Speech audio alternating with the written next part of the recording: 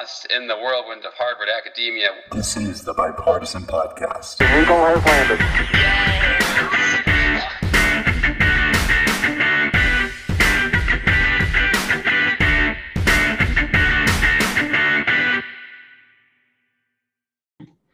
Hello and welcome to a new episode of the Bipartisan Podcast. I'm your host, Tyler Swanson.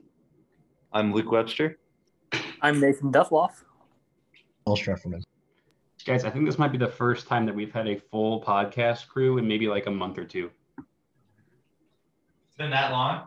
It's been a while. I mean, we've done a lot of three-man shows. We've had a couple weeks off that we've taken because it's just been a busy semester, but we're coming up on summer now. We're going to be able to do some more podcasts since none of us will be doing heavy classes, and I'm excited for it. We're going to start building a lasting podcast schedule.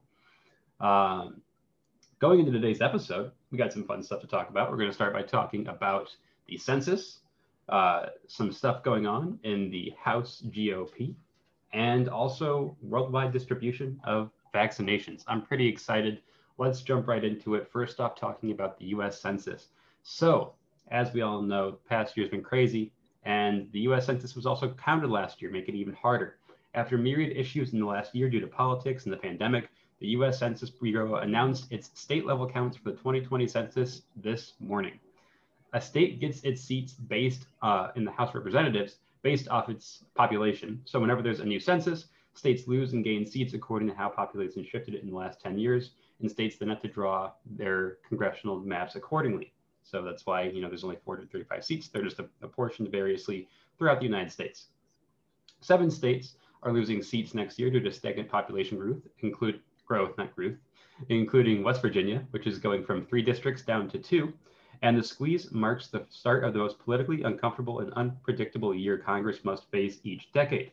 When new maps are drawn in redistricting, it forces veteran incumbents into retirement, turns former friends into fierce rivals, and it turns safe seat House members into hotly contested elections.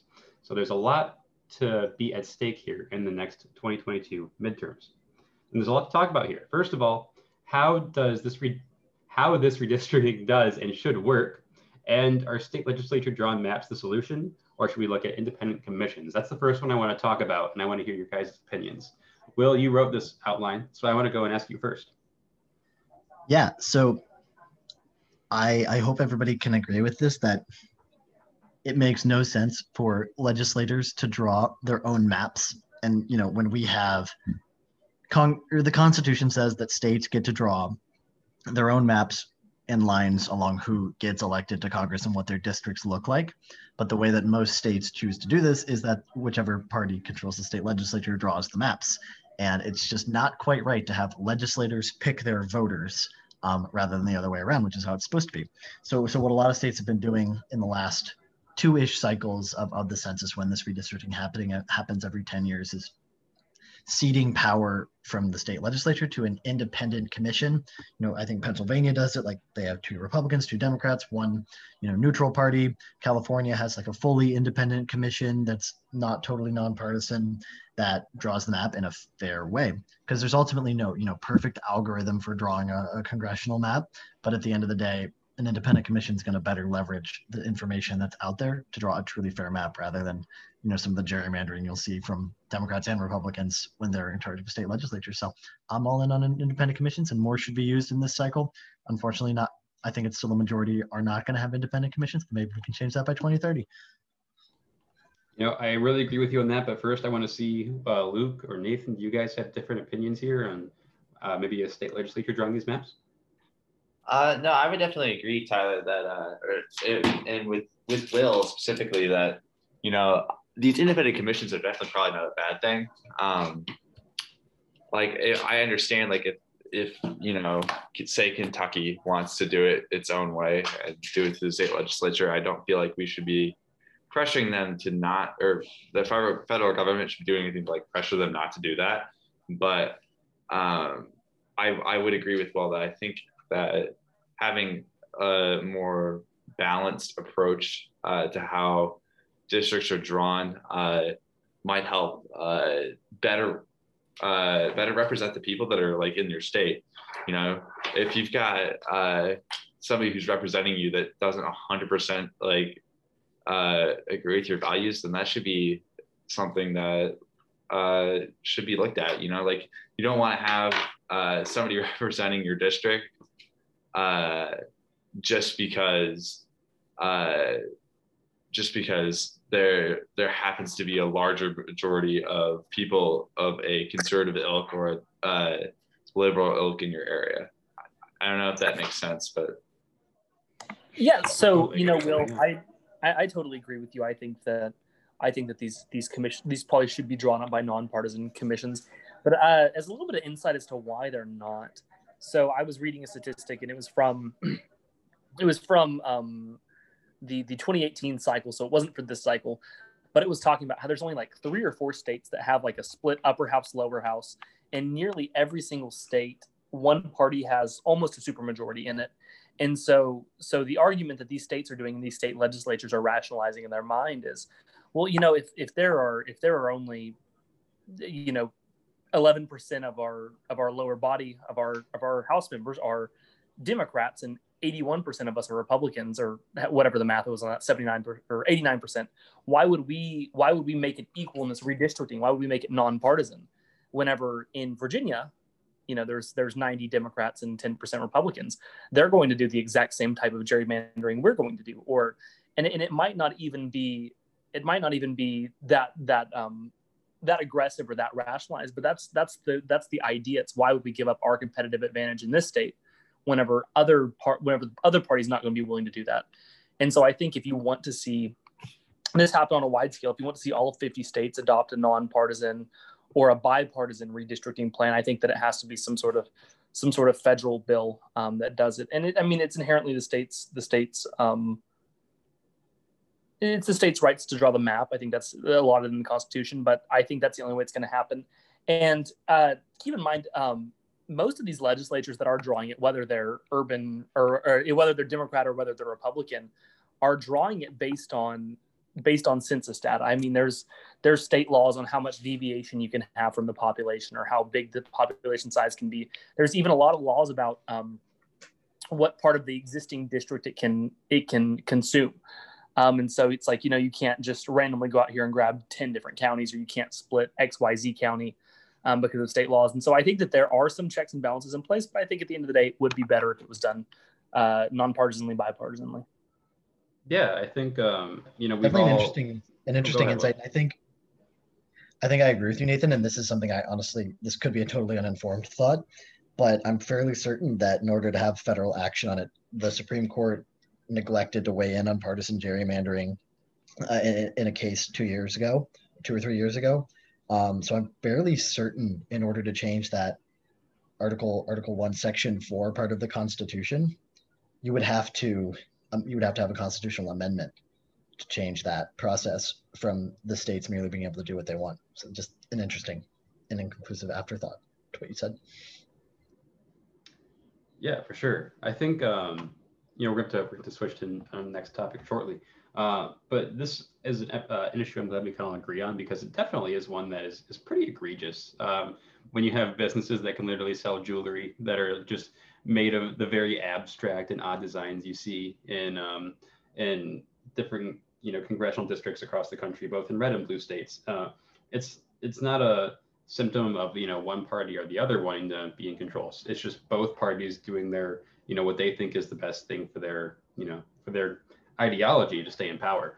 And definitely, I think you need to have either a bipartisan or an independent coalition go and actually, draw congressional maps that make sense. Personally, I wish everyone looked like a block, not like a weird snake or some kind of odd creature. But of course, that'll be something that I think will take a lot of time. Maybe in the next 10 years, we'll see something big happen with it. But I think we're going to have another 10 years of very gerrymandered districts in the United States, which is unfortunate, and we'll see in whose favor those gerrymandered districts end up falling. That said, I do want to transition to our next topic, the GOP retreat. For House Republicans at the moment, it's less about how they can win back the majority and more about how do they avoid messing it up, because there's been a lot of things going on over the past few weeks, and we talked about. That's the question on the minds of GOP lawmakers as they huddle in Orlando for their 3-day annual legislative retreat, the Republican conference's first such gathering since the coronavirus shut down the country and their first since former President Donald Trump lost the White House. At the retreat, lawmakers are working on a variety of policy initiatives on key issues and also attempting to avoid political tripwires, from internal divisions over the former president trying to influence them from Mar-a-Lago to the fringe elements in their ranks that threaten to swamp their agenda. Democrats are trying to fan those flames across the aisle by yoking the entire GOP to QAnon at every turn and elevating some of the conference's most divisive personalities, such as freshman Representative Marjorie Taylor Greene, the Republican from Georgia.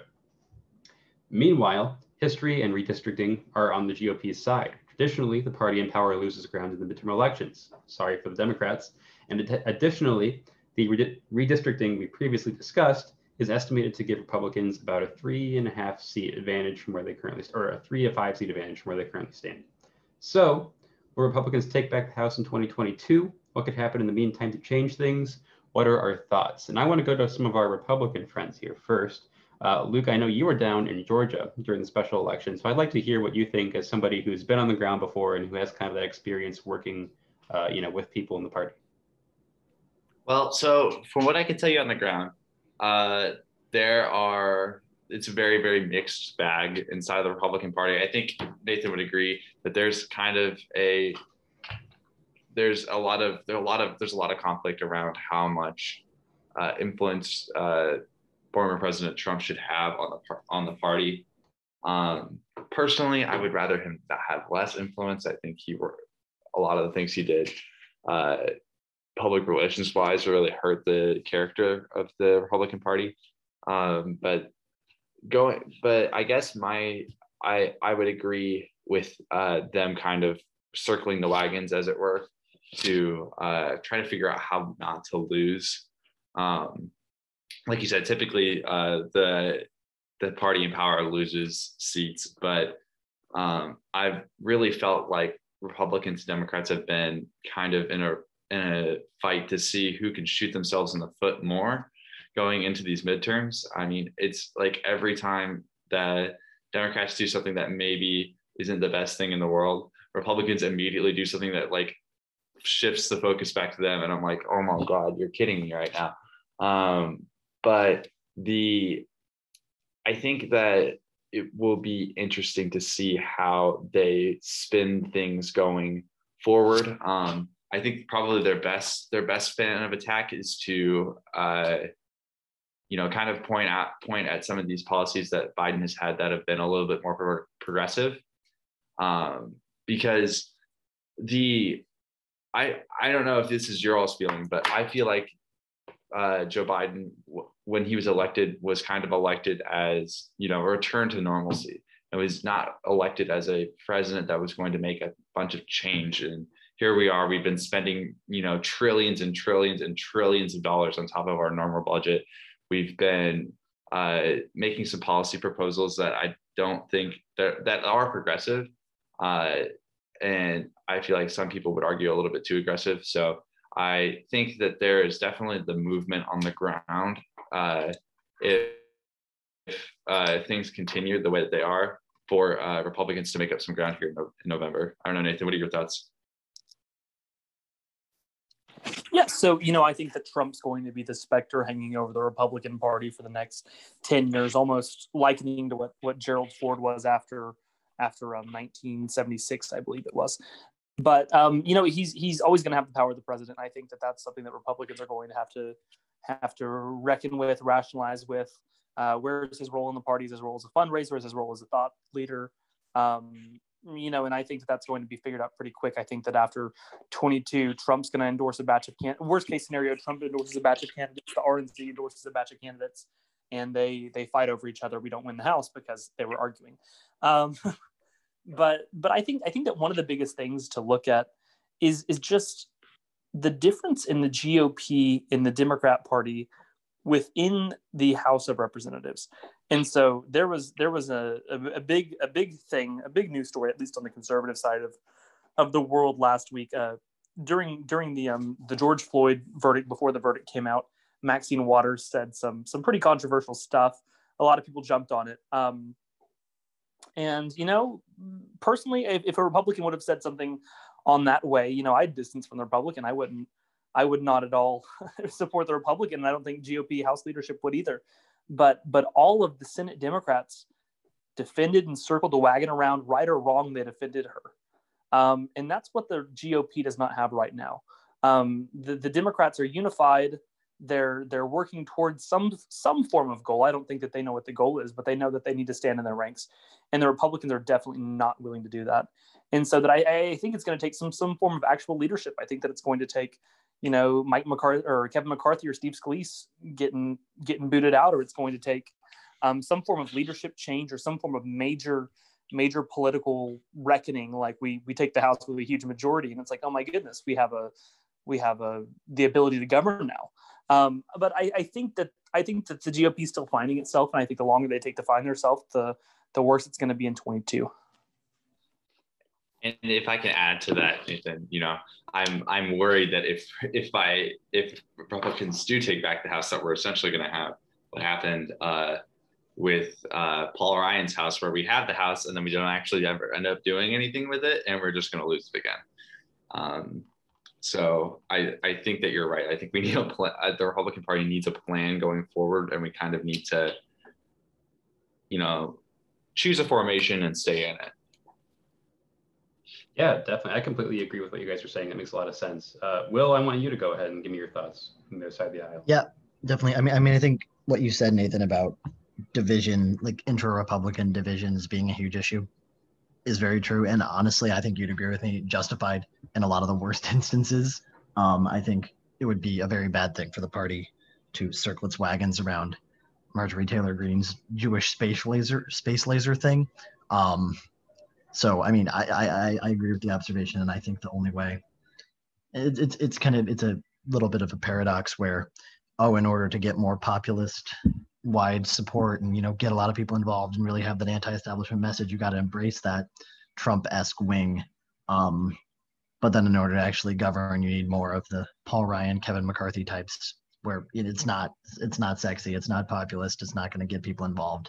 But I hope for the sake of the national debate that policy wing wins out, and that it doesn't just end up being a bunch of, only defining themselves by cultural war issues and Democrat bad. Because at the end of the day, the Democratic messaging, I think, is very consistent, very tight. COVID bad, recession bad, help economy good. And that they'll just keep beating that drum until 2022. And whoever can stay more organized, I think, is likely to win. And if I had to make a call about what's going to happen 18 months from now, I would say Democrats retain the majority. But we'll see if I'm right. Yeah, definitely. I think I have some thoughts on this too. You watch both parties definitely are straying, I would say, more to their extremes. Biden, as somebody who ran as a moderate and ran as somebody who wasn't trying to make fundamental change, is still very progressive for the moderate he was made out to be in the primaries. He's done a lot of big federal spending with the American Recovery Plan, I think that's what it was called, and he wants to have this huge infrastructure, investment, and he's doing a lot of things on climate. He's really, not a full-on socialist, but he's putting out a lot of good policies there that are very progressive. And you see a lot of the Republican Party, just kind of arguing for argument's sake, in some cases, not all, but then also kind of shooting themselves in the foot with people like Marjorie Taylor Greene, Matt Gaetz, all these bad things going on right now. And I think, if you're the Republican Party, you definitely need to get your horses in order before next fall, because you have, I think the leadership in the Republican Party, besides Mitch McConnell, is fairly lacking, I guess I should say. There's no real standout people who really feel like this is somebody who can lead a successful party to win a lot of elections. There's definitely a lot of work that needs to be done. Of course, history's in their favor, and redistricting might end up being in their favor as well. But I don't think that by any means hands it to them, especially if Joe Biden continues to be as popular as he is now. I mean, he's still sitting at a 54.5% approval rating in the last, range of polls, and his disapproval rating is only at about 40.5%. So if, people keep liking Joe Biden and liking the things that he's doing, it's very likely he could just, keep control of Congress just based on the amount of people that like him. So I'm really interested to see how the Republican Party kind of goes over the course of this year. Are they going to become the party of QAnon and kind of succumb to the Democratic Party's labeling of them? Or are they going to rise above that and return to a more principled conservatism, more moderate style of politics? Or will we just kind of see the same old bumbling from both sides? I'm really not sure, but I am excited to go on to our next topic here. For the sake of time, we're going to move on to talk about worldwide vaccine distribution. So let's get started with this one. The US has vaccinated almost half of its population at this point. Across the rest of the world, though, mass vaccination is still in the distant future. India, where cases have been exponentially rising for weeks, has only vaccinated 2% of its population. This week, the Biden administration announced it would share 60 million doses of the AstraZeneca vaccine with other countries. The AstraZeneca vaccine has not yet been approved by the FDA, so it's not really able to be used here anyway. And it's also going to be sending raw materials to India for it to produce more inoculations. So big thing there for worldwide vaccinations. In addition, many are calling for vaccine makers to make the patents behind vaccines publicly available. Proponents of the move argue that it will speed up global vaccination progress, while detractors, chief among them drug companies themselves, argue that opening up the intellectual property behind mRNA vaccines to economic competitors like China could weaken the US. So this is definitely a very good example of, humane diplomacy. We'll call this vaccine diplomacy. And I want to know our thoughts here. Nathan, I haven't started with you yet. So Nathan, I want you to go ahead and start off with your thoughts on this topic here. What are you thinking? No, absolutely. There's definitely a difference in the vaccines that have been instituted in the U.S. versus the rest of the world, and I think that's because, first of all, the rollout method has not been nearly as extensive as it has in the U.S. The U.S. has done a really good job and has really, really been trying to get folks vaccinated. A lot of these other countries, like you said, don't have resources. And also while COVID's really hit the U.S., we're a first world country that has really good access to medicine. Other countries have a lot more going on than we really do. I mean, Africa has malaria, AIDS epidemics. And so a lot of times in our minds, while COVID seems like, a huge deal here, which it is, it's the biggest thing going on. In a lot of these countries, I think that maybe not even statistically, just the presence of mind, it kind of takes the back burner. It's not nearly as big of a concern as some of these other diseases. I think that's probably why there hasn't been nearly as much emphasis from these countries to get the vaccine. But in terms of the intellectual property, I mean, it's tricky business. Obviously, the drug companies, they did it all out of the goodness of their heart, not at all for the economic incentive of creating the vaccine. And so you definitely don't want this to be about economic incentive. You don't want it to be, well, the drug companies are going to lose money, we should not go public with the IPO. But the concern about China being able to make it is a really, really big factor. And I think at the end of the day, I'd like to say that I'm a very good-willed person. I'd say, I hope everyone in the world makes the COVID vaccines. But at the same time, I mean, we're really dealing with intellectual property arguments with China. We're dealing with Chinese aggression militarily. We're dealing with a lot of things, and so I can definitely understand why there is a reluctance to make that IPO public. Yeah, if I can jump in here, I totally understand the hesitancy. First off, I think it is definitely important that the U.S. Start handing out vaccines to as many countries as possible, as quick as we can. Our rollout has been fantastic. I know I'm halfway done with my vaccination schedule. Can't wait to get my second shot. A lot of my friends are the same, and it's definitely time that we do as much as we can to help other countries get to where we are now, so that we can collectively, as a global community, come and start to shut down this virus and turn the page on COVID into the next chapter. But that said, I totally understand wanting to keep the patents private, because there is definitely, a huge competition we have going on with China. It's not really a Cold War, but it is one where we are, very much trying to stay ahead of them economically and not let them, take over. And, a patent or understanding the process of mRNA patents and those kind of things would be a huge bonus for Chinese companies. So that said, I'm not a huge fan of the economic incentive. I totally understand it at the same time. But that doesn't mean that we can't do anything to go and help other countries. I know India is in major need of supplies, of vaccines, and many other things. And that's where the United States, I think, could really, go in the world and be the force for good that a lot of people, still have in their minds of America being the world's hero in times of need. That's exactly what we're here for. Instead of going off and having our troops in Iraq and Afghanistan, let's go and have them, distribute vaccines across the world. I jest, but like we could have something where we're going off and leading the world in vaccine distribution, which would give us huge points. That's just kind of my thoughts on it, but I am really excited to see us giving those 60 million doses to India.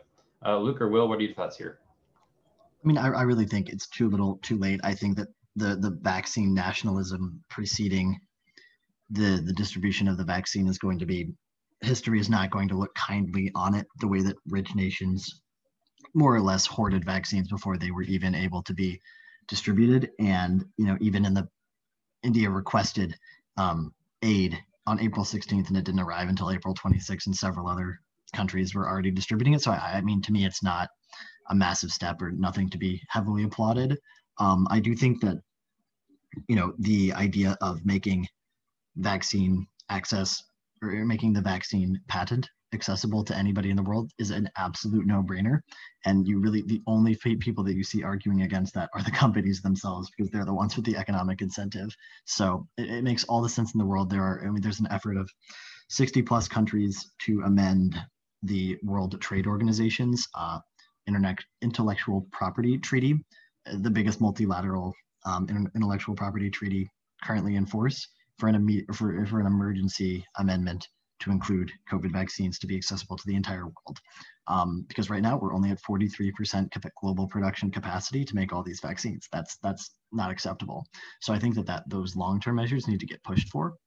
But in the meantime, there's also, it's not just Pfizer and Moderna that can produce these vaccines. There are dozens of other companies in the West that can produce COVID vaccines and simply cannot, because they don't have access to the patent and the recipe, so to speak, for it.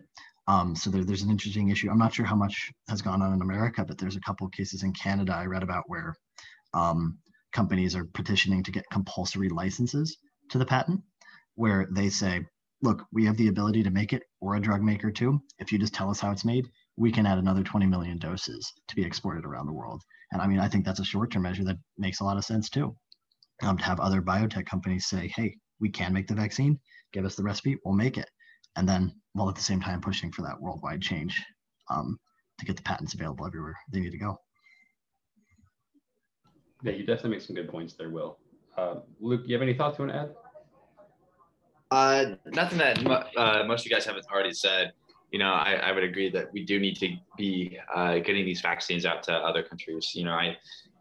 I think that's been one of our biggest failures as a developed nation, as a global power. I think that the United States not giving these vaccines out is really hurting, and it really does hurt me to see that there are people in the United States that are actively avoiding taking the vaccine or saying that they don't want to take it. And then we have, nations like India or any other nation that is, desperate for vaccines, and we just have them and people aren't taking them. So I guess that's what I'm most upset about, is that there are a lot of people that are taking our, this incredible feat of engineering and of medicine and science of, producing a vaccine in a little under a year. For a novel virus. And I'm that's the thing that makes me the most upset, is that people I feel like are not recognizing how lucky we are to have access to those vaccines. Yeah, sure. That's totally a fair point to make. I really can't wait for as many people to get vaccinated as possible. I just want to be able to go and walk out in public again and enjoy myself with other people and have people not worry about being, suffering and dying in hospitals. And, it's a chapter I think we all are ready to move on from.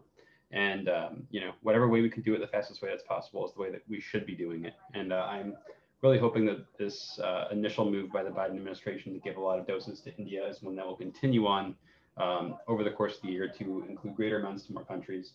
that said, we will see. We are also out of time. We've been going for about half an hour now, which is how long we always go for. So we'll wrap it up here. Thank you all for listening to this episode of the Bipartisan Podcast. If you enjoyed, be sure to go to bipartisanpost.com, read our articles, find more podcasts, and follow us on social media at Post Bipartisan on Facebook, Instagram, and Twitter. Thank you again for listening, and thank you guys for having a great discussion, and I will talk to you all next week. Goodbye.